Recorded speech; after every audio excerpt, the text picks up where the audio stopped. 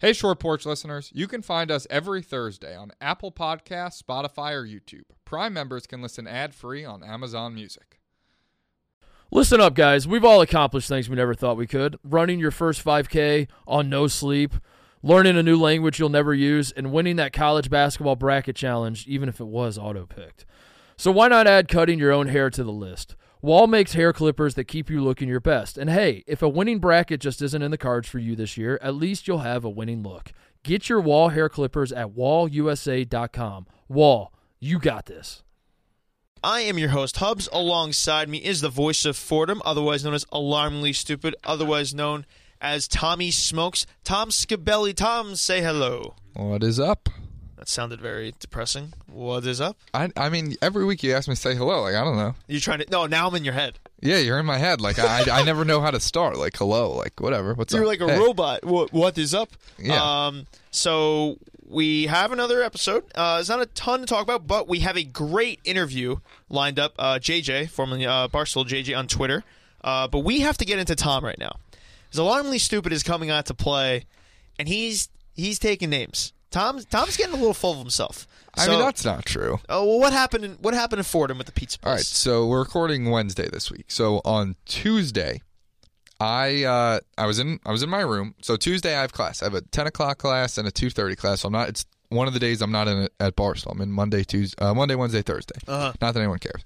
But no, regardless, not one person cares. I was in my room. It was like 1:30. I'm in my room reading a book for my 2:30 class because I knew we were going to have a quiz. So I'm reading this book, trying to be a good student. I get a text from my one friend in a group chat with like 10 people, and he's like, he said, Prez here at Pugsley's doing a pizza review. Did you sprint there? And I literally responded, I said, no shot. That's all I said. I said no shot because I was like, there's no way he would, like, they'd be here and not tell me. Like, there's just no way that would happen. So he just responded, he's like, okay. And that was it. I forgot about it. Then like 10 minutes later, I get a DM on Twitter from another kid I know at Fordham. His name's Nick, and he's not someone that would lie to me. My other friend, like, he's one of my best friends. Like, he would definitely like lie to me and make something up like that. So Nick DMs me on Twitter, and he's like, let's see where it is. Not sure if you're at Fordham right now, but Prez is doing a pizza review right now with John Taffer at Pugsley's. I was like, for real? How do you know? He said, yeah, I'm here with him. And I just said, like, I'm coming. And I ran out of my bed. I got ready, got my clothes, and it's like I guess if I was going slowly, it'd be like an 8 to 10 minute walk. I got there in 5 minutes. Not a little speed walk, a little brisk. You were the most pace. unathletic person I know. I am. And we shared a basketball court for a little bit during intramural. So the thought of you like speed walking is hilarious. Yeah, to me. it was probably not Did a you great trip? sight. How many times did you trip? I didn't trip. I surprisingly I didn't trip. So I got there, and the way Pugsley's is set up is like you can't really like see it. We have Jared walking. You go away. In. This is where you go away. He threw me off big time. Jared Karabas just walked in. All right, we're going to ignore that little gremlin. Anyway, so I see Dave there doing his pizza review, and I went right up next to Frankie, and he was holding his umbrella and holding the camera. I just tapped on Frankie's shoulder, like I can't believe this. And then Dave saw me and just walked down. I was like, I can't believe you would walked right into the camera. You would have the stones to come to my turf, a lot of balls to my do that own to Dave backyard. Portnoy. How about the balls to not tell me? I think he respected that. You're outside your mind. And I was like, I can't believe you'd come here and not tell me. And he was like, oh, what's up? And I did a slice, and we'll get into later in the episode with JJ. We talked about how I probably should have given it a higher review. No, we're going to get into right now how you had pizza. You have no idea how to eat pizza. And I use a lot of. Whenever I eat, I end up using like 100 napkins. Everyone makes fun of me. I needed napkins. I didn't have any napkins. If I had napkins there, it wouldn't have been an issue. So everyone's like, you use too many napkins. I'll show them that video. Like, that's why I use napkins. Learn how to eat a pizza. And I then walked them to other places on Arthur, and they could not believe that I went to school here because it is the hood. It is really a bad area. They're like, I can't believe your parents would send you here. Have you never been mugged?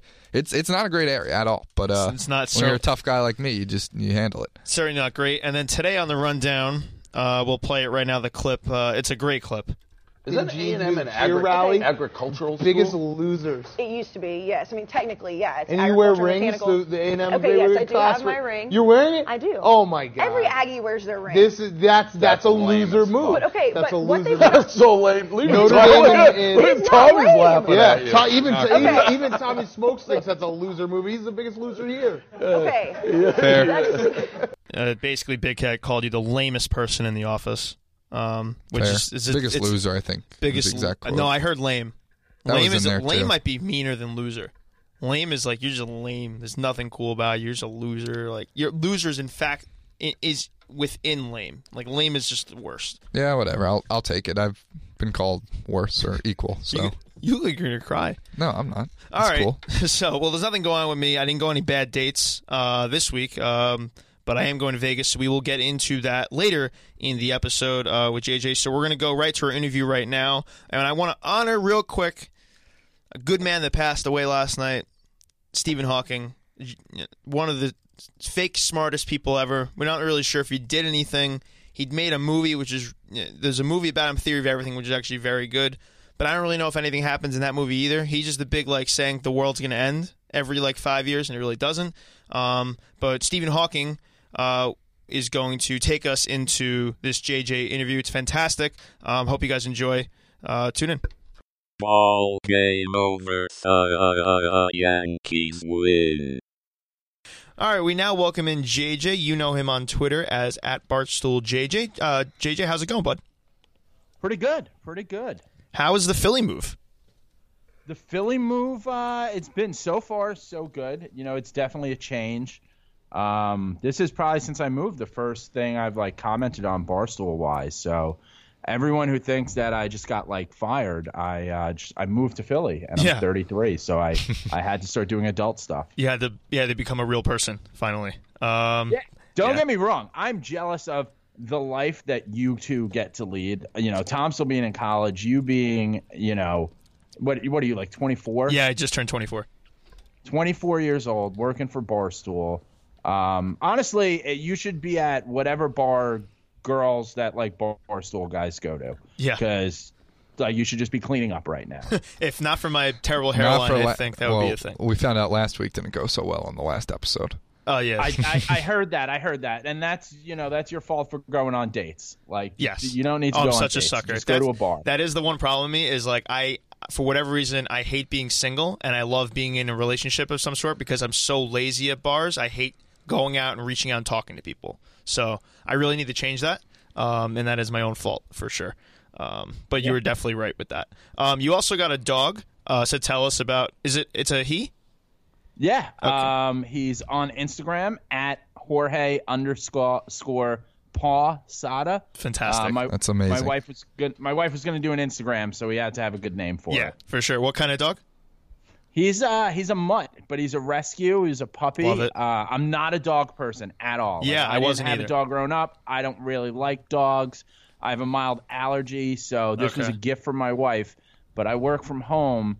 And now this dude is my best friend in the world, and I regret everything I ever thought about dogs. That's exact. It was the same thing with How me. could you guys not be dog people? I had bad experiences younger. I got bit all the time when people were like, "Oh, don't worry about the dog. He doesn't bite." And then 3 minutes later, I'm bleeding. So that was I just got scarred for life and jumpy dogs. But my sister got a dog 3 years ago, a little Shih Tzu. His name's Giuseppe. She named it, not me. And she ended up moving just to Brooklyn randomly, and she couldn't keep care of the dog. So now it's been mine for 2 years, and I went from hating dogs to being this is my best friend in the world. See, I always wanted a dog, and my mom would never let me get one. Then when I was 7, I used to have a problem with camps, with summer camps. I don't know why. I just didn't like going. I'd cry my way out of a lot of them. And I went to one summer camp, the Floral Park Rec Center, and she said, if you just go to this camp, don't leave this one, I'll buy you a dog. And I just didn't do it. I just cried. My cousin was even a camp counselor there, and for whatever reason, I just couldn't go to camp, and I never got a dog. Still like him, though. I never had – well, we had a dog when I was real young, but it was my dad's from when he was single. And so then eventually I just became old enough to walk the dog. So the dog was nothing but a burden to me. Right. So I just never got into them until I got this guy. Yeah, it's definitely a game changer. And for a guy that hates just communicating with other human beings, a dog is a big plus for me, in terms of just feeling not completely alone in my life. That's how miserable a person I am. I literally have the Yankees and my dog. My wife was in Vegas all weekend for work. She had to go Thursday to yesterday. Uh-huh. So I was alone with the dog, too. I didn't go out this weekend. I just hung out with him. I didn't need to leave the house. It solved me having a text who wants to do anything? Yeah. Just nothing. Oh, yeah. The absolute best. And speaking of Vegas, I'm going to Vegas literally in 12 hours. We will get into that in a little bit. I hope you have some tips for me because I think you should be pretty experienced and you're a good person to lead me into bad trouble. So we'll get into that in a little bit. So let's get into some Yankee spring training. Not a whole lot going on, but we got a little stuff. Obviously, the Yankees signed Neil Walker a couple days ago. Kind of a signing I didn't expect to happen. I thought we were pretty much all set all around with the roster. But Neil Walker wasn't getting any money. It seems they were interested in the past, and the price tag was too high, especially around the Brandon Drury time. And no one extended the guy an offer, and the Yankees stole him for $5 million. He's a pretty good piece to add. The veteran hitter had a solid OPS. I think it was 801 last year between the two teams he was on. He can play a little bit of first, which is nice because backup first baseman is always a problem the Yankees have. And he'll be a good second baseman, allowing Gleyber to properly develop a little further in the minors. So what do you think about Neil Walker coming on? I mean, I didn't see it coming at all. Right. I was curious what we're going to do because Gleyber hasn't looked great. Right. So making a move, this move totally makes sense. We got him on a 1-year deal. We traded Starlin Castro for Giancarlo Stanton and then signed a second baseman for half of Castro's salary. Right. So I think it's a great move. One of the things, it's very easy to, as a Yankee fan, hey, we're here, we're back, we're ready to go, especially in your role. Now that I don't write about the Yankees on a day-to-day basis, one of the things, especially when you write for Barstool, is getting the fans excited and just fuck it, we're in, we're back. Definitely. And it's very easy to get caught up in that, and especially the young players we have. But one of the good things, because the Yankees are never tanking, we can always trust that the moves they're making are to make the team better. So clearly, management saw something that we just wouldn't know about because we don't work for the Yankees. And, for some reason, they think Torres needs some more time down in the minors. And if that's what he needs, then that's good. The guy missed a lot of last year. And, worst case, he comes up later in the season. Or, best case, he doesn't sniff the major league roster at all this year because Walker was so good and we're cruising into a parade. Right. Yeah, 100%. And there was no reason to rush Gleyber at all. And I don't know whether it was him pressing in spring training or just being rusty or whether it was his injury. I don't think the injury and health is an issue at all. But he just wasn't ready. And there's no reason to force it. And if you got a guy out there on the market for $5 million like Neil Walker, you got to pull the trigger. So I don't know when Gleyber would exactly come up, and there's not necessarily a rush, but sometime in the summer. I mean, he will be part of this team 100% in 2018. It's just a matter of when, and hopefully he just goes right back to Scranton and mashes like he was last year, and we're like, okay, now we can bring him up and slide Neil Walker into a reserve utility type role, and it just works out perfectly that way. And it does seem like the opening day lineup will at least be Drury at third and him at second, which kind of sucks for Andujar because I don't know when he's going to get a shot at this point. Yeah, I don't like admitting when I'm wrong, but I think I was wrong at first. And you came over to my desk, you're like, what do you think of this Walker deal? And I was like, I don't really like it. I was like, I think it kind of is screwing Andujar and Torres. But you know what? I've had some more time to think about it. $5 million for 1 year really isn't that much. And Andujar, I mean, he's been struggling lately. His spring training's average down to 257. He hit 4 home runs quickly. He hasn't hit a home run now at least a couple weeks, 2 or 3 weeks now, I think. So it kind of makes sense. I mean, Torres and Andujar, it's not like they're shot prospects. It's just they're young. They're in their young 20s. They need time to develop. So when you have veteran options like Walker and Drury, I get it. It makes sense. I mean, I hope it doesn't become like a Steven Drew situation where they just insist on getting him at bats if he's hitting 200. But I don't think that's going to happen. I think that he'll be fine, lefty swing, Yankee Stadium. So I'm pretty much okay with the move right now, and I just hope that Torres and Andujar get it together at some point. Yeah. You just, with next year's third base class, it just sucks. We're running out of time to possibly even use Andujar, and I thought this would at least be the window to do it. So, I mean, maybe at this point he's just a trade piece. As shitty as that sounds. But, I mean, who knows? Drury could get hurt, to be honest, and we could get him in 2 weeks. That could easily happen. Injuries happen, and crazy. Neil Walker could get hurt, and we'll have to force Gleyber up, quickly. Could happen. I also think Walker being a switch hitter was appealing to them. Yeah. Because right now they don't, unless I'm blanking, they don't have a switch. Well, Aaron, they don't have a switch hitter. Yeah, Headley was last year, and he's gone. Other than that, no, I think they like having switch hitters, definitely. and that we used to definitely love helps. switch hitters. Switch hitters used to be all over this lineup. It was almost like every other it's hitter. just Hicks right now, and now Walker. Oh, Hicks, right. So I'm a big fan of what they're doing right now, although I would just love for Andujar to get some sort of shot because I feel like he deserves it at this point. All he does is mash in every level that he's in. So we'll see what happens there. I think one of the things when you think about Andujar is from what we've seen of him, he's an impact hitter. Like we saw that when he first came up too. When he hits the ball, he hits the shit out of it. So violent. Whether His swing it's is over very the wall violent. Yeah. or he's hitting it through the wall. Right. He's hitting it for impact. And he has some things that he needs to piece together, whether it's, being a little more consistent at the plate, better eye, getting in a position to draw, more walks and increase that on base percentage. But at the same time, he's not a terrible trade piece if it's available. And he's an amazing backup if in the event that someone gets injured.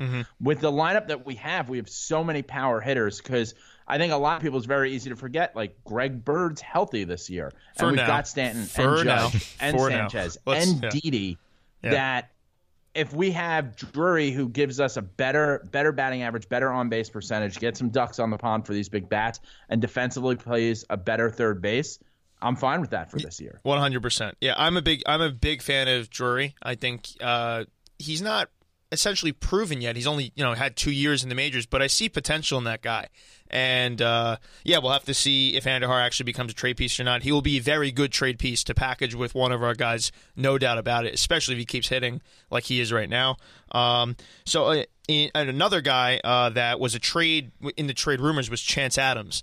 And this guy has just had a catastrophe of a spring training, which kind of sucks because I really wanted him to prove the organization wrong and that he couldn't be a starting pitcher for this team. And obviously spring training doesn't – it's not, you can't take every statistic into mind, but you didn't want to see Chance Adams have an 11 ERA today, and he got shelled today.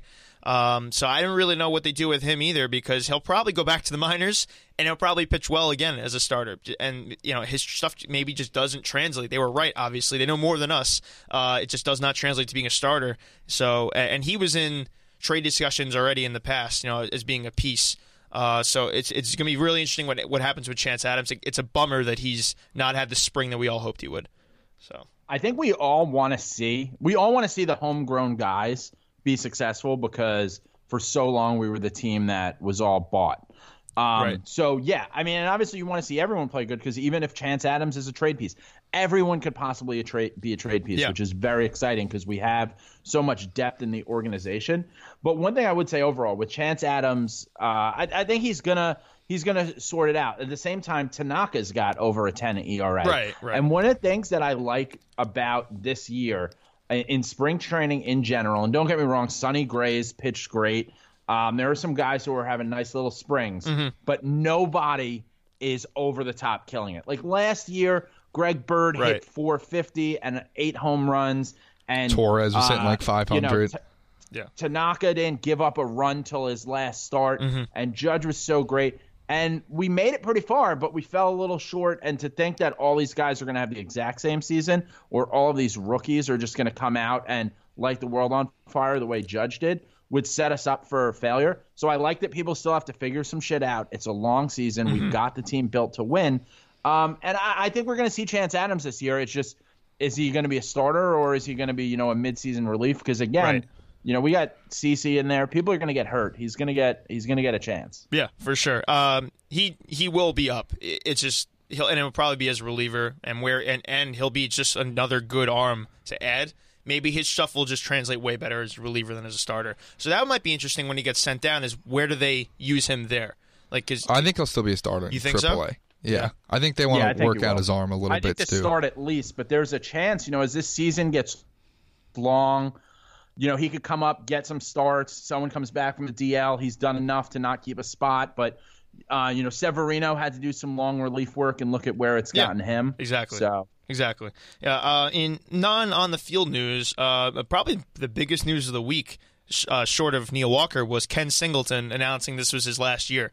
Beloved announcer in the booth, analyst, probably my second analyst next to Paul O'Neill. I just love hearing Paul O'Neill speak. I could listen to that guy. I'd put David Cohn up there too. I guess Coney's ready. Me personally, I would go O'Neal and then Singleton. But Singleton, I mean, he's just been a staple in that booth for quite some time. And it's gonna be it's pretty shitty to. Kay clearly wants him to stay. Kay was like tweeting that he's been trying to convince him and stuff, and Singleton basically shot that down and said he's ready to step away. I don't know where he's, maybe he's just, He's got to, 70 years old. Yeah, I think he just probably wants to retire. Right, right. But it was sad to hear. Where did you like Ken Singleton, JJ? What were your thoughts on him? I like Ken Singleton. I think it's interesting because he wasn't a Yankee, which is very rare on the Yes Network. Right. But I'm Paul O'Neal's my number one. Yeah. If I'm at a game and I go into a suite and the game's on TV, I can hear Paul O'Neal's calling the game. Mm-hmm. I'm actually upset that I'm at the game and not listening to him. Yeah. I normally don't go to Old Timers Day. I went last year. And I didn't enjoy it as much because I like to stay home and watch Paul O'Neal mic'd up in the outfield. Oh yeah, it's fantastic. He's the best. I love Cone, but Ken Singleton's good. He's a good broadcaster. He's very much as you watch David Cone and Paul O'Neal over the years, we've kind of watched them become broadcasters from just being former players. Oh yeah, and I think Ken Singleton's a good example of where a former player can end up. Yeah, for sure. I just don't want to hear more Flaherty. As long as if this leads to more Flaherty, I'll fucking lose my mind. I just don't like when he talks. You don't like those John Flaherty, Bob Lorenz Seattle games? I'm not the biggest fan of those. Those are typically on mute when I'm in bed and it's 10 and it's 11 o'clock and I'm listening to music or something, doing anything but listening to John Flaherty. I barely remember Yes Network without Ken Singleton. I'm looking it up right now. He's been there since before the inception of Yes, joined the Yankees broadcasting team in 1997. So yeah, I was born in 1996. He was on the MSG as long Network. as we've been watching I literally the don't Yankees. remember Ken Singleton with the Yankees without Ken Singleton. Yeah, it's pretty crazy. In terms of replacement that I was thinking about, someone brought up to me Nick Swisher. I don't know if I could stand Nick Swisher every single game, being an analyst type like that. As much as a lovable person he is, and how he brings a good, and he's great on Fox. Listening to him every single day, I think I would lose my mind. He'd just be like, dude, Aaron Judge hit that ball so far. It'd be like his 46th home run of the season. He'd have the same exact reaction for every home run. He had a transcript, was it 2 seasons ago or 1 season ago? And he said, dude, 15 times in 2 paragraphs. I think I would lose my mind. I could see it maybe as a studio host, maybe joining Jack Curry in studio. I don't, because he is a studio host with Fox. Right, I don't know if I could take 9 innings up. Say. He's a every couple minutes for a half hour guy. Yeah. He's not a 3-hour broadcast guy. That would be so terrible. It would be so bad. I would literally lose my mind. It would be crazy. Studio broadcast, maybe. Yeah, studio host. Yeah, that could definitely work. But yeah, so that was sad to see Ken go, and I think we have a good throwback later in the episode of Ken, one of his more iconic moments, I think, in the booth. But I wanted to get your thoughts on just the whole team and a full season type prediction. Where do you think the expectations are? Are they the highest they possibly could be? Because last year started out, and we'd be lucky, when we thought to win 85 games last year. I hate my phone. Basically, I just wanted to get your thoughts on where you think this team is going and how high they can possibly go. So last year I predicted on every podcast that I went on to talk about this and everything I wrote that I essentially predicted what happened. I said this team's young and dumb enough that if they can get off to a hot start, the team will add the pieces that they need to. And we went out and got a Sonny Gray, who we haven't even seen. I don't think the Yankees, as Yankee fans, we have not seen what Sonny Gray can do yet. Yeah. He wasn't really exceptional for us. And we went out and we made some moves and we bolstered the lineup some, and we made it pretty far. I think this year the expectations are obviously much higher. So it's going to be one of those things where I think we get out, we maybe struggle, even in the first few games. I could see us struggling, similar to when LeBron James went to the Heat, and I think they lost 4 of the first 6 or something like that. And everyone was like, this is terrible. This will never work. Look, the Yankees will figure it out. And then I just see us, the summer just plugging away and just trucking along to the point where it gets to around the deadline. And I do see us going out and making a somewhat significant splash to put us over the edge. I see us being about a 90 94 to 98 team win team, winning the AL East. As far as where we go, the World Series is the goal, but there's a lot of tough competition. We got very lucky to come back against Cleveland last year. They're going to be tough again this year. And, we also Houston, everything goes through Houston. And they just got better. Like, that's all they've done. Is they went out and they added pitching. They got Garrett Cole. Yeah, they lose some leadership of a guy like a Beltran, but they have guys like Derek Fisher who are going to come up for a full season, who are young impact players. So their rebuild, we're going to continue to see more of. And I think the games that we play against them are going to be very valuable during the regular season. So you would consider them to be the team to beat still? I mean, they won the World Series. They have to be the team to, even if they didn't add Garrett Cole and have these guys coming up. Like, they just have to be the team to beat. It'd be so stupid. They're ridiculous. They're so good. Stupid to not say that. Like, even though we are the World Series' favorite, like, that's to Vegas. That's not in my mind. And I mean, like, I think we've talked about this before. Vegas, like, they just know more people are going to bet the Yankees to win the World Series than the Astros. Like, I think that they probably think Houston is the better team. I mean, they won the World Series and they got better. They added Garrett Cole. Like, how could they not still be the favorites? Yeah, 100%. But I always wonder when it comes to the Vegas lines, and this was a thing I said last year, about the time that the win projections come out and you can start to bet on win totals and who's going to win divisions, World Series, and things like that.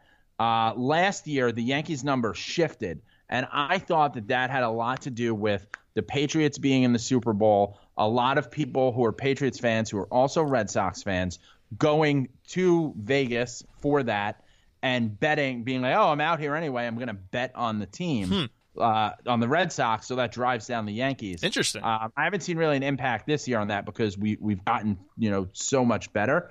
But that's just kind of a thing that I pay attention to. Yeah, and it's a similar thing to, like, whenever you see Duke basketball playing, their spread will always be a little more, like the Warriors too. Like, those spreads will be, they're such popular teams that their spreads are always inflated because people are going to take them no matter what. And they want to have the same amount of money on each side, basically. So if you see this Yankee team, like, their over-under is always going to be, like, it's just always the highest. They're just because they're the Yankees. So, like, that also has to definitely factor into it. But I think, what did we say their over-under was? Was it 94.5, 93.5 for? And I think that's a pretty good number, to be honest. They'll be hovering right around. They should definitely be over it with this team, and, like, if they all click. And I agree with you that we could start slow, because who do we start with? The one team that we can't start with, the one team that we always struggle is in Toronto.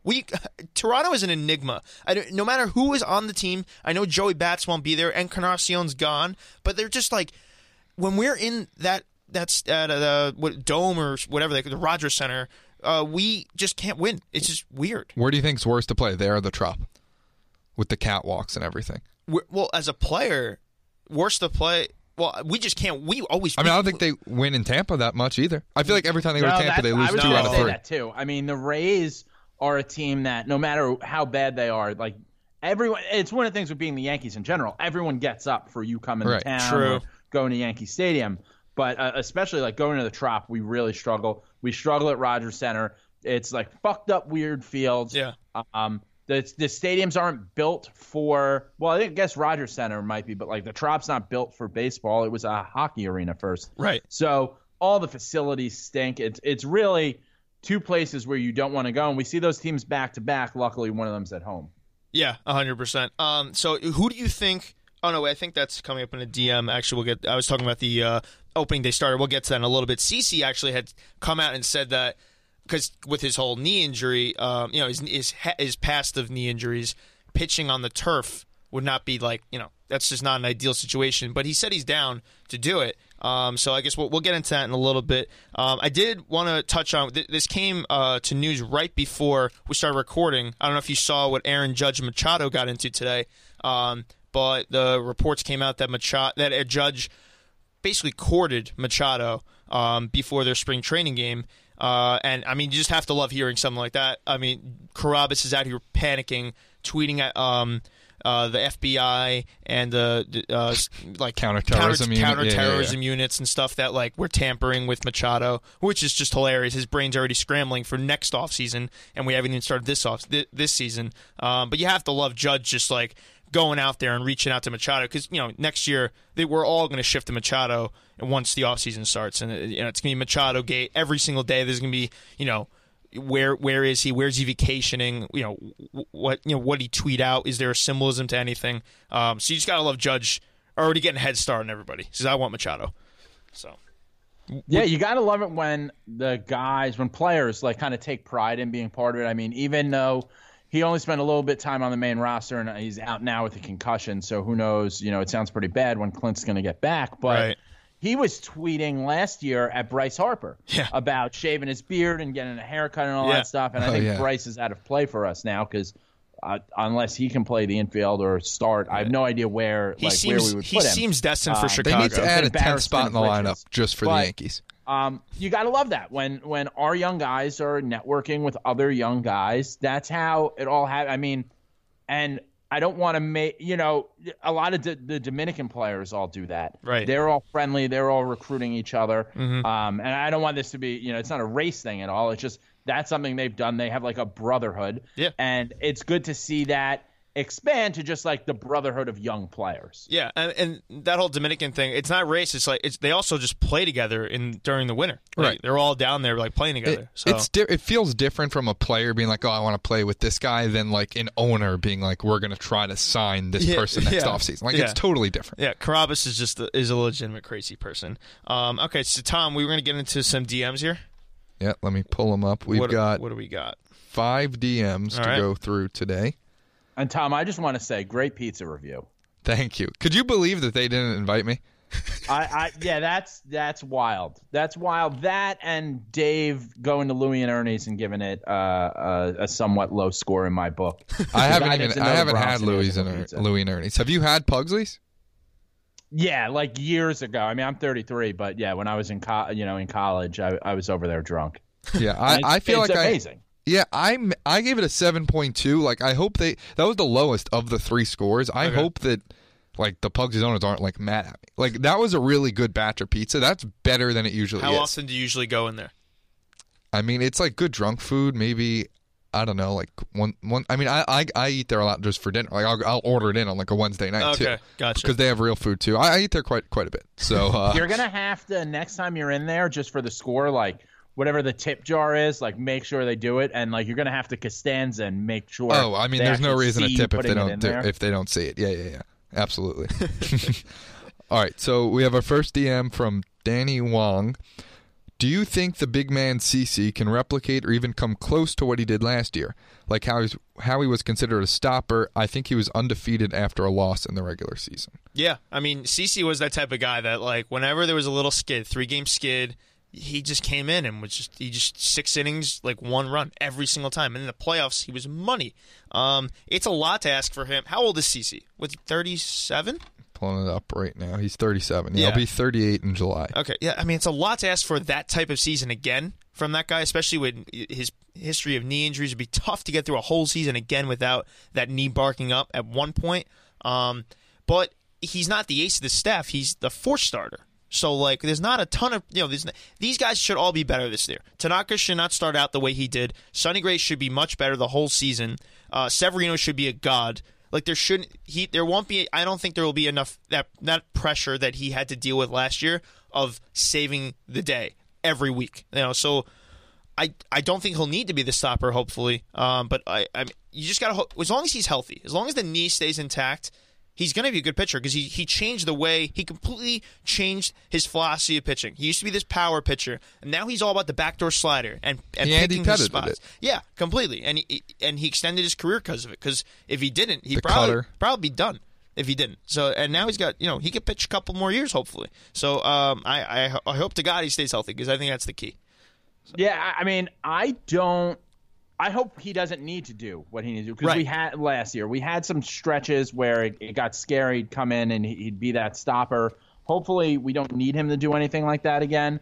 I don't think physically. I mean, I don't think he could do it again just because it was so good that like you give me a 25-year-old, it's going to be tough to do what CeCe did last Right. year. But I don't, from a starter, you want like 30, 32 starts from him. I don't need that from CeCe. Give me like 23 starts. Yeah. Like you need an extra day. You need to get skipped. You need to skip 2 starts with a nice little DL. Go nuts. Yeah. But be in that clubhouse, be the leader he is, the role model, and be available to give us that. I don't need 8 innings. I'll take 5 one-run innings out of CeCe to get it to our bullpen that has 70 closers. 100%. Yeah, there's no need to ever.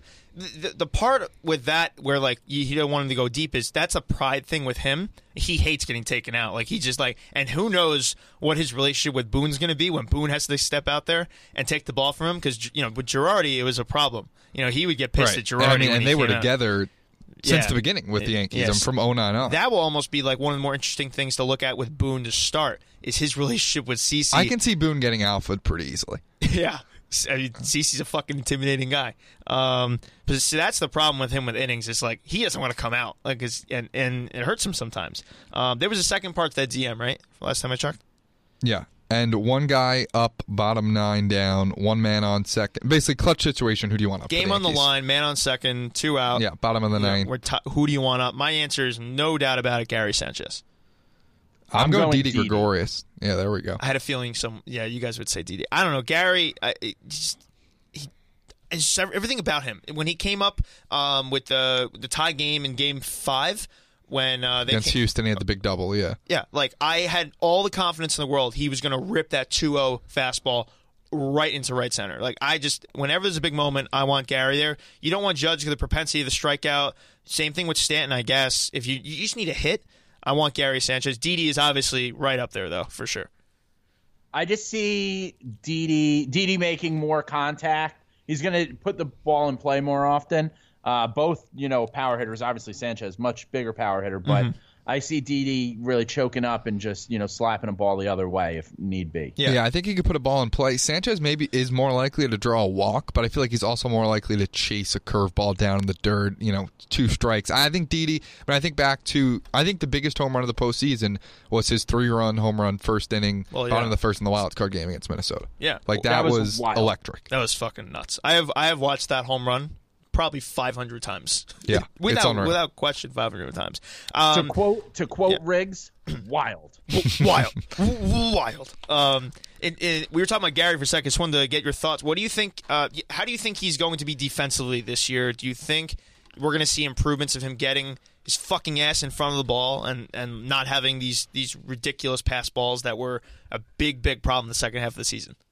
So I think last year he got in his own head. He hit a certain point in the year where it was maybe August where it was just like, you're fucked defensively. Yeah. You've got the yips. You're not coming back from that until you get the offseason. Yeah. And everyone thought he lost weight and stuff. And he said, no, I've just been still the same weight. I've just been working really hard at my defense. So you hope that pays off as the season goes on. You can get a little lazy with, he probably catches 120 games. So kind of getting behind the ball, you can see some fuck ups there, but the big thing is you just don't want to see him have them pile up and get in his own head. It's one of the things that I don't like about Girardi leaving, even though I thought it was time to make a switch, is Boone wasn't a catcher. Right. So he doesn't have that, I'm a veteran catcher who had a pretty good career, listen to me position. Right. But it does seem like, even though you would think Girardi could have solved this, and maybe I guess he didn't have enough time to do it, but he wasn't making any progress with Girardi. And it was weird, the benching and everything, and that's when the whole talk of, is he a catcher for the future? He has to be our catcher for the future. Not even a question. When you have an arm like that and the amount of people that we need for this DH, whether it's Judge or Stanton, revolving door, with, if anyone else needs a day off, you can't have Gary Sanchez be your DH, and first base, Greg Bird is a fucking potential 35 home run power hitter, so you need him at first. So it's so important and imperative for him to be our catcher this year and for years to come. So hopefully someone is speaking the right words into his head and figuring out, and hopefully it is just the yips that caused everything last year, and he just gets outside of his head. So what would be our next DM, Tom? Okay, what do you guys think the biggest holes are that should be addressed at the trade deadline, if any? And this is from Brendan Mills. He says the only ones that I can see right now are speed off the bench and a high-end starting pitcher like Chris Archer. Yeah, speed. I don't know if we necessarily need speed because Tyler Wade is quick, and Tyler Wade is going to be a great piece off the bench. And this crazy thought came to my head of like possibly bringing up Florial late in the year, but that screws with his. It could be a September. But that screws with his service the time and everything, clock. right? Yeah, so that would be if we could just have him stealing bases as a pinch runner, he could be unbelievable. He would steal 2 bases in one pitch. He's that good. But in terms of a whole, I mean, the biggest glaring issue will be they'll need an ace. Maybe. I mean, it seems if like Severino. I mean, you think Gray's going to win the Cy Young? I do. And Severino almost won the Cy Young. Yeah. So I don't know if they'll need an ace that badly if it all pans out. It comes into more of like experience, and I don't know necessarily who's out there besides like a Chris Archer. I don't know, but I mean, we're going to have pieces because there's so many people on this team. There's only 25 roster spots, and there's only so many playoff spots you can have. So we're going to have pieces like we said earlier: Chance Adams, Andahar. If there's no roles on there, if everyone stays healthy and we have no role for them, we're going for the World Series. You might as well make a trade for a starting pitcher. So we didn't do it in the offseason, and we saved up our cap to do it and stay under luxury tax for now because no one else is going to have that. Like we're going to have so much more money to spend than the Red Sox do in the trade deadline. That's such an advantage that we're going to have. So probably starting pitcher. That would be it. I would think. What do you think? I agree.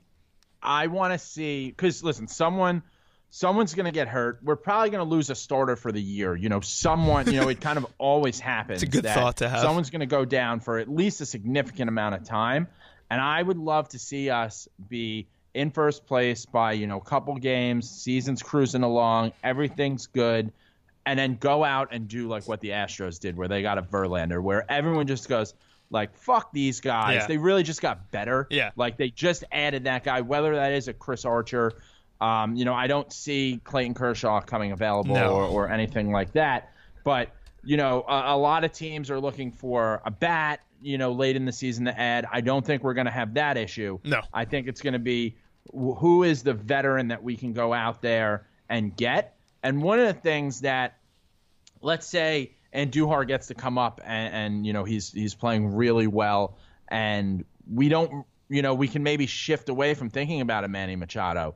Then that gives you an opportunity to go out and maybe trade for a starter that's got a couple years on a contract that, is just somewhere, similar to what happened with Verlander instead of just a one and done guy. And a guy I just pulled up, his contract's big, but it's not lengthy, is a Felix Hernandez. What if they went after Felix? I think that's falling in love with the name too much. He's been rumored in the past, and I wanted him in the past. That was a guy I wanted. 2010 Felix with the hat and everything. He was unbelievable. I don't know, though. He's $26 million over the next 2 years. You can't do that. That's a tough contract to take. That's Manny money. Well, I mean, who knows what we're sending the other way though? They could work it out where we're sending multiple prospects like a Andahar and who knows, Domingo Acevedo or something like that, and then you throw in a contract like Brett Gardner. Who fucking knows? That could easily happen and trickle down money. Felix would be a guy that came to mind. It's tough to think of veterans that will. I guess that as the season plays out, these guys pop up. But a starting pitcher seems like something they'll go after. Speaking of possibly trading people to Seattle, just randomly, how stupid do you think Robinson Cano feels? He's right the now? dumbest person on the planet. His agent. Who's his agent? Jay-Z. Rock Nation. Well, yeah, it's not Jay-Z. Whoever his actual agent is a fucking idiot. Just go get a little bit more money and you're going to be miserable in Seattle. It was the agent still got move. paid. The agent's still getting their money regardless. And he probably didn't have another huge contract after him. Right. So, they picked up, $5 million. Right. The third day the agency's open. But I'm glad it happened. I mean, I'm glad he's not back. I mean, none of this. They don't have Giancarlo Stanton. They don't have the team they have right now if they have Robinson Cano. Yeah, I don't think we have the team we have, but I think we're still in a similar position in terms of being competitive. I'm so big on the butterfly effect. Our ownership. Yeah, but didn't we end up paying Ellsbury? So stupid out there. Now he's that's true. They paid Ellsbury paid instead. A ton of money to be part of this Ichiro goodbye season. Yeah, miserable. It's that's just terrible. And there's always this weird false hope with Seattle. is this the year that they make a run in the West and then they win 80 games? They've never made the playoffs since I've been a conscious human being. Like, I've never remember watching a Seattle Mariners playoff They're game. fucking miserable. But the thing is, actually, I just thought it was, we signed Ellsbury instead of Cano, right? That's where all the money went. And so instead of Cano, they signed Ellsbury, McCann, and Beltran that offseason. I mean, I could have lived without those guys and had Cano in his prime. Yeah, but I mean, I think them signing that and working out so poorly kind of jolted this. Would whole I rather rebuild. be, like, I wouldn't change anything in the world to be where we are right Exactly. now. Like, That's my thought. we are in position to dominate baseball for the next, or be right up there with the Astros and Indians for the next 10 years. Like, we are the best situation ever. Everyone fears us. The Red Sox they can't even hold a fucking finger to what we have in the future. Neither can the Mets. They are fucking on suicide watch watching what we're going to do for the next 15 years. So, yeah, it all works out. Everything happens for a reason. I'm a big fan of that little saying. My girlfriend in college actually said that to me when we broke up. So I have to believe that, I guess, for now. Everything happens for a reason. That's so sad. It's All right. so bad. Next DM. Dude, your fucking relationship stuff, like, I don't listen to every podcast. Yeah. But I've heard some shit. It's bad. Man, you just suck at chicks. I suck. Because I get roped into these long-term things, and then, like, I fall in love with the girl, and she doesn't fall in love with me, and then bad things I heard happen. your KFC radio call, too. I mean, you've called in multiple times to KFC radio. Yeah, I was pretty drunk this time, and I was out of breath. But that was tough. Me and that girl have not texted since. So hopefully she's listening to this. She's definitely not. All right, next question. Yeah, she's not texting you, but she's listening to your fucking Yankee podcast.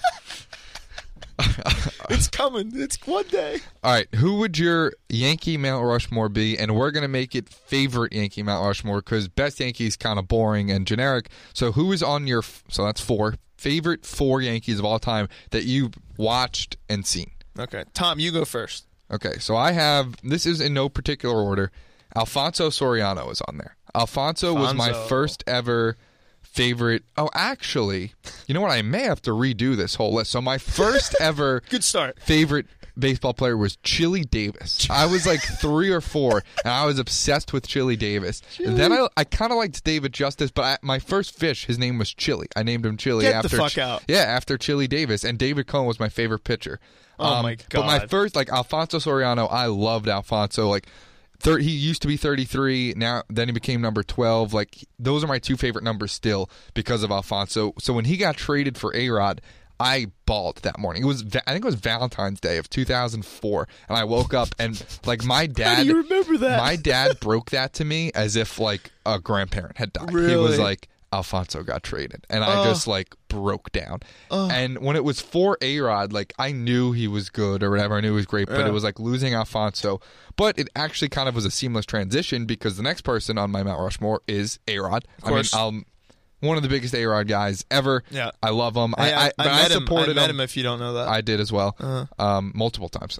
Sick brag. And I mean, you bragged first. And I supported A-Rod through it all. Even when he was suspended, I never lost faith. I cheered him the opening day that he came back in 2015. Any games I went to at the end of 2013 after suspension, I was there. So I stayed true blue to A-Rod. Okay. Next up, Mariano. Kind of have to have a pretty standard one. I mean, Mariano, just a great person. Met him on an airplane one time going to St. Louis. Signed an autograph for me and just an unbelievable closer. I mean, greatest closer ever. How can you not like Mariano?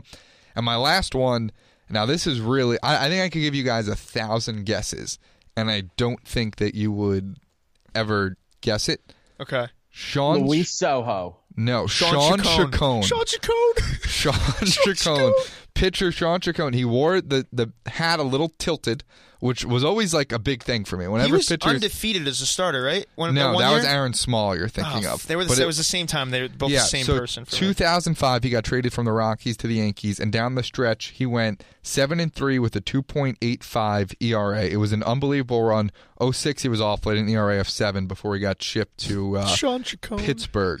But for some reason, I'll pull up the exact stat line, but I remember that his first ever game, and I don't have it pulled up yet, was against, I think it was a day game against the Angels in 2005. Okay. And I believe he went 6 innings or 6 1/3 and allowed 1 earned run. He turned the laptop away to read that to make sure like he wasn't reading off. Let's see. New York Yankees at Los Angeles Angels. Yeah, there it is. 6 innings, 4 hits, 1 run. 0 earned runs actually.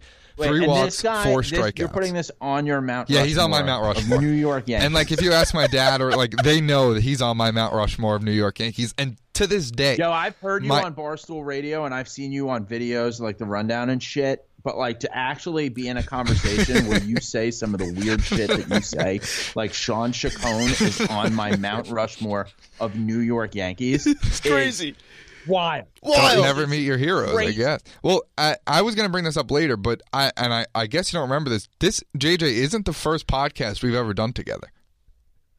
Oh, really? Yeah, I don't know if you remember this. It was summer of 2016, and I hosted it was like, I did maybe like 5 episodes of it. It was a Yankee podcast at Gotham Sports, and it was a Skype. It was called Podcasting and Pinstripes, and the other writer or the other podcaster was, I'll give him a Twitter shout out, at the Lester Lee.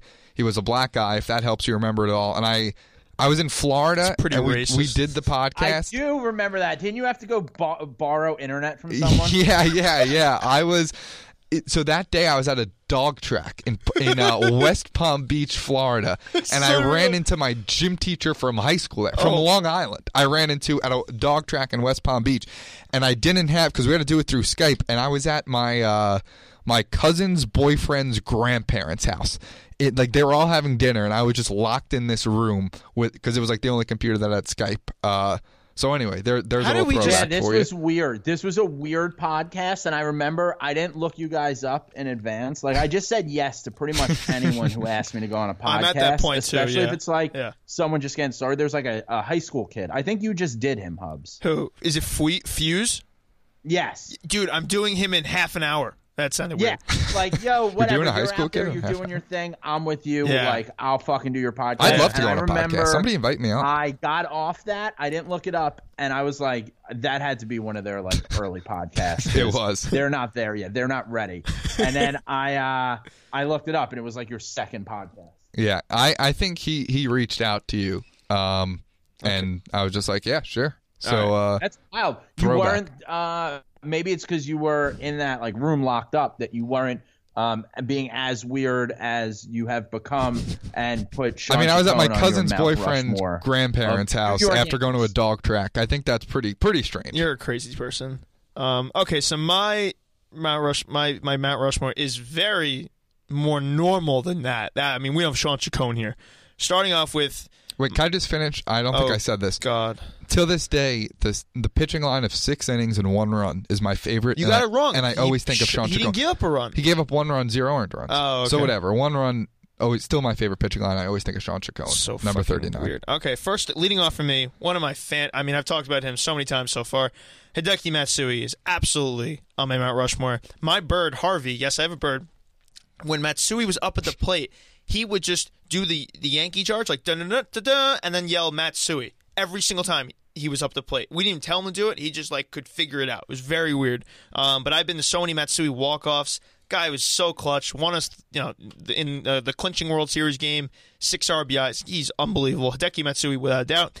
Number 2, you got to go Jeter. Jeter has to be on your Mount Rushmore. How is Derek Jeter on your Rushmore? I just thought it was Derek Jeter's, a standard Derek pick. Jeter's the person I'm going to teach my son how to be. Like, I'm not going to raise him to be like me. I'm going to raise him to be like Derek Jeter. Like, that is the person I embody to be like. And, I mean, obviously, not as the owner, as the player, because the owner's not working out so much. Guy. It's pretty crazy. Number 3, Jabba Chamberlain.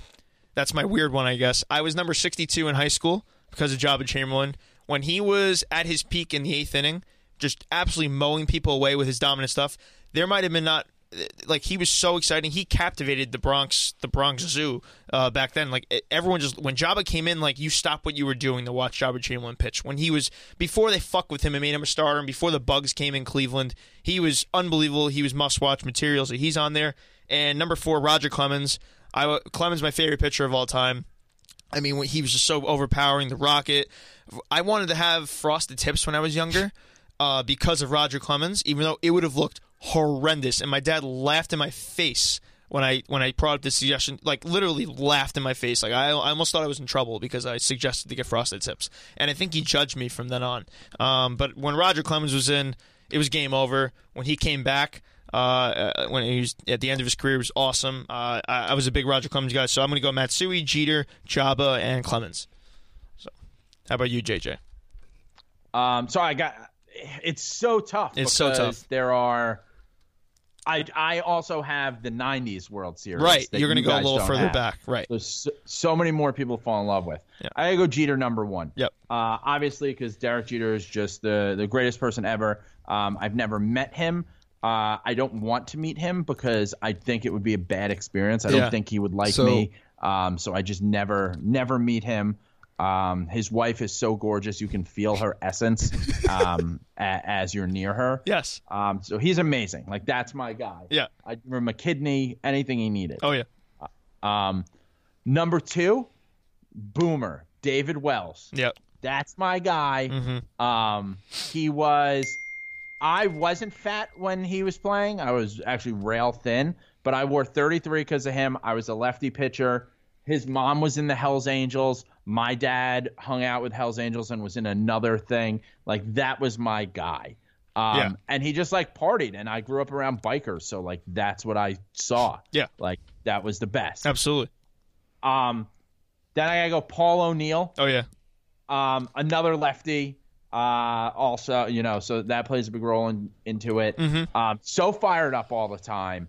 And really it's from, like, what he played and, like, who he's become, like, as a broadcaster and just, like, his funny stories. Like, I just love the guy. Would love to hang out with him. Oh, yeah.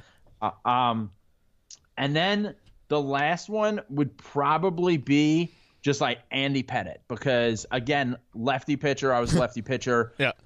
He came up when I was, like, being, like, the best kid in Little League and starting the pitch. And then, like, I was, he actually outpitched me the rest of my life there because he had a much longer career. Yeah. But, like, that was my guy. Modeled my pickoff move after him. Tried to, like, imitate him on the mound when I was younger. Did you get called for a ton of balks? He was just trying to get healthier. That's why he took that stuff. Did you get called for a ton of balks because you tried to emulate what his pickoff was? No, man. I was actually good. I remember one year I walked the first batter of opening day and then picked him off before I threw another pitch. That's like when I spent the offseason working on Andy Pettitte's pickoff move. Interesting. I'm very jealous of Paul O'Neill for you because you were conscious watching baseball like in like probably the prime of his career. Whereas me and Tom were probably too young to really remember him. Much, maybe the tail end, but like obviously we've seen all the highlights. We watch all the Yankee classics of him. We know everything about him. But I'm very jealous that you got to experience Paul O'Neill like within your life and like remember it because he seemed like an awesome guy to like live through for sure. So like Paul O'Neill is. He's like etched from stone. Like the guy is just a muscle. Mm-hmm. He always has been. And then in 94, which we ended up having the strike, but 94 you gotta figure I'm 9 years old. I'm really just like now I get baseball. Paul O'Neill's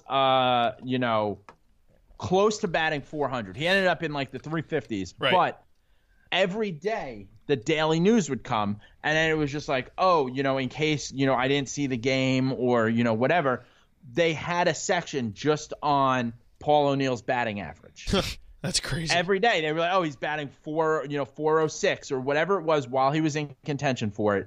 There would just be at one point in the sports section, maybe like what would be like a quarter, not even a quarter of the page, like an eighth of the page. It was a long, narrow thing where it would just say, like, Paul O'Neill with a picture of him batting average and whatever it was, and then below that it'd say what he did the day before, 2 for 4, whatever it was. Right. So, like, as I'm falling in love with baseball, like, you've just got Paul O'Neill, putting up numbers. Yeah. Then he goes on to, like, hit a bunch of home runs.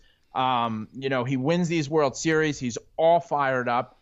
And then, 2001, the stadium was going to collapse for his, last at-bat. Oh, yeah. Oh, my God. That is one of my favorite things to rewatch. Yeah, and him, looking at everyone in the right field too. Yeah, I'm actually going. And he was just like a simple guy. Like he wasn't. He got paid well, but he wasn't like a superstar. He had a family, so he wasn't out. So whenever they asked him questions, he was just like, "Yeah, like this is my job. Like I'm here to do my job, to play baseball, and we're gonna try to win, and I want to beat the Red Sox." Yeah, and that's how he comes through on the mic too. Like just this simple dude likes to golf. likes to have. I think he just does the Yes Network to pay his greens fees. Yeah. Like, I think he's just like, I got to get out of the house, an excuse to play some golf. Yeah. I make a little money to cover the golf. He must have the life. I would love to like just be stuck to his hip during spring training. Like he just like has the best time in the world. Like he calls a game for a little bit, probably goes play 18 and then gets drunk. He probably goes like Applebee's or something. He'll complain if it's like the end of a homestand. Yeah. And, him and Michael will be talking about like, oh, well, you'll be back in like 2 weeks or whatever. And he'll say, yeah, I only got in like 2 rounds of golf because and he'll name his wife and the kids are here too. So like, they won't let me go play every day. I got to go do stuff with them. Yeah. 100%. I'm going through his game log right now of that 94 season, and he hit 400 up until July 16th, which is just insane. He was a 405 hitter up until July 16th, and he dipped below, and then finished with the 359 batting average. And then, let's see, he was hitting 428 through May 31st, 448 April to start the year. He's just, oh my God, he was awesome. Fucking love Paul. No, it was insane. And just like, imagine just being 9 years old. There's no internet. Yeah. Like I didn't have internet at home. I think maybe my school had one computer with it. Yeah. And every day, like, I got to go see what Paul O'Neill did. And like, they're just going to tell me the average in like his own little graphic. Yeah. If something like that happened this year, that would be just crazy. Like let's say Didi was hitting fucking 459 in month of April. Like the place would lose its mind. Like everyone would lose their mind. It would be unbelievable. Yeah, I imagine Twitter. Imagine his post-game tweets every game if he was hitting 400. He would never mention himself because he never does, but it's just absurd. Yeah, crazy. I do want that essentially concludes Yankee talk. I wanted to see your input on my Vegas trip coming up and what terrible advice you have for me going forward. If I can. Is your phone blowing when are you up? Going? Right How now? long are you going for? I'm going. It's Thursday. I'm getting there noon Vegas time and staying through till Sunday night. Okay, so tomorrow. Yeah. Where are you staying? Treasure Island. It was cheap, and that's what we didn't really care where we stayed. So. Oh, that's a rough one. Yeah. That's a rough one. So yeah, what you want to do is, you go to a strip club in Vegas. Like, it's going to cost you some money. Unfortunately, the Olympic Gardens, which was in Old Vegas, closed, and that place was a great time. But you should go to Spearmint Rhino or something like that. Check it out. I don't know if pool parties are happening, but it's also St. Patrick's Day. So there's going to be like a ton of like weird shit that is like popping up around that. So like there might be like a St. Patrick's Day pool party or some shit or something at a We're club. doing Wet Republic on Saturday. Okay. Yeah. And then I assume you guys aren't all loaded because you're like 25. Far from it, actually. So my advice is, when you want free drinks and to like gamble a bit, is to sit down at a roulette table with a low minimum. You're at Treasure Island, so it'll probably be like $5. Yeah. And if you just sit at the end of it, you want to get like day drunk, you sit at the end of the table and you bet 2 of the thirds. So if the minimum's 5, you just put like 5 on the first third, 5 on the second third. Oh, yeah. 2 out of every 3 times, you're going to win as long as you don't I've done lose this in like Atlantic a bunch City. in a row. Yeah. You end up normally making about $100 and having like, 4 beers in an hour for free. Yeah. And like walk around and drink because it's fun to do that. Yeah. Weed's legal there. They have dispensaries. We have that. That'll give covered. you a discount if you take a cab there. They have like all these discounts. So enjoy all that shit too. Yeah. We have a couple concerts like lined up where we're gonna do, I think, Friday and Saturday. Saturday's gonna be the longest day of my life, and I'm probably gonna be broke by then. But we have like the most shit lined up on Saturday. There's a good chance I just don't make it back because of March Madness and everything. It's crazy, though. It's not going to be as warm as I thought it would be. It's going to be like 65 degrees. So like I put back like 1 pair of shorts. So I forgot March Madness, too. Yeah, that's where we're going. March Madness, then and St. I heard Patrick's Big Cat Day. say it. I totally agree. See if there's like a sports book where you could get like a spot and just hang out there all day. And you're from Jersey, so I assume you know at least a little bit about betting on horses from where you are from Monmouth Park. Yeah. Just go sit in the sports book, watch the fucking games, and you can bet on those and get drinks and stuff. But it's good if you can like get that couch, and then you just go and you could just bet horses like on the cheap, like minimum bet $2 on some horse that's supposed to win to show, so it pays out. You win like $1, but you get drink tickets. Gotcha. Then you just sit there and get loaded all day. Huh. That's a good tip. At the sportsbook, do they have the free drinks as well, or is that only the tables? No, they have it at when you place bets, you get drink tickets. Oh, shit. Then they'll give you that for that. That's pretty fucking cool. All right. Well, I thought if anyone can give me some good advice, you're definitely a seasoned vet at Las Vegas. So hopefully I'll make it back in one piece. I think that wraps up about everything. JJ, We have a throwback too. Oh fuck, we have a throwback. I'm an idiot. Yeah, okay. So we're gonna play the audio of this. It has to do with more of this week and who we had to say goodbye to. So listen through it. We're gonna play the audio right now. First pitch is hit high in the air, deep to left field. If this is fair, it could be. It is number 500 for Alex Rodriguez. Puts the Yankees in front. Well, A-Rod took away all the suspense. The first pitch he saw this afternoon, he deposits in the lower deck in left field, and the Yankees take a 3-0 lead. As Alex Rodriguez becomes the 22nd player, and there's the fan who got the ball, in Major League history to hit 500 home runs. Can't beat that. Ken Singleton on the call. We said goodbye to him this week. This will be his swan song. And, A-Rod, 500th home run. Doesn't really, I guess Kay was off that day. Kay must be killing himself that he was off that day. You came over to me earlier and you were like, trying to get a throwback. And I was like, oh, man, it'd be great to get a Ken Singleton throwback. But I was like, you know what, he really has. I know he's kind of the default play-by-play guy when Kay's out, but I don't know if he's done anything. I was like, oh, wait a minute. Because I think I remember, Michael Kay saying, man, I wish, I had that call. That's a big one. But, yeah, August 4th, 2007, against the Royals. I remember watching that. I was in my den and just going nuts, going always bananas. In your den. But I think, Ken Singleton, I have a little more energy, man. I guess I'm not one to talk. Yeah, I'm not one to talk, but he seemed a little unprepared for that. Yeah. He did it, literally immediately into the game. So there's no way he was definitely caught off guard, but you got to do a little more. It's 500 home runs. Yeah. JJ, do you remember where you were for A-Rod's 500th? No. What was the date? August 4th, 2007. 2007. I think I was listening in the car. Pretty sure. I think I got Sterling's call. I was in college, so oh, true. I might have been watching the game. Probably well, it was not. Summer though, right? I was probably drunk. It was summer. I was drunk somewhere in my frat house. Even in the summer, you stayed through the summer. Drexel. I went to Drexel. It's a year-round school. Oh, that's right. It is. He's my buddy. What? Yeah, my buddy goes. It's not year-round, but it's like trimesters, right? Isn't that what it is? It's quarters. So yeah. You go as a freshman. You go for 5 years. You go as a freshman for 9 months. September to June, New York City public schools. And then you get the summer off. Then in the fall, you either start 6 months of a co-op job or 6 months of classes. Then you switch. You do that for 3 years. Then you do 9 more months of class, and then you're out. That sounds awful. Yeah, it's a lot of work, but it pays off. No, but you get co-op rich. Right. So yes, 100%. You go and you start off, and it's all right, well, I went to a regular amount of school, and then, about a regular amount of college. We also only get 2 weeks for the holidays, not the whole month of January. Yeah, that stinks. So it's 10-week quarters. So you go through and you're all right, well, I just did 3 quarters, that's cool.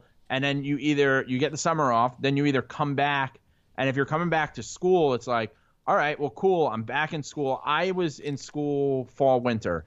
And I think that's important because you're used to being off in the summer. So instead of being off from school, you're working. So you have money to do shit on the weekends and at night. And when you're young like that, you have an office job and you're making $20 an hour and you're 19 years old or 20 years old and you're working a 40-hour week. So you're so rich in college then.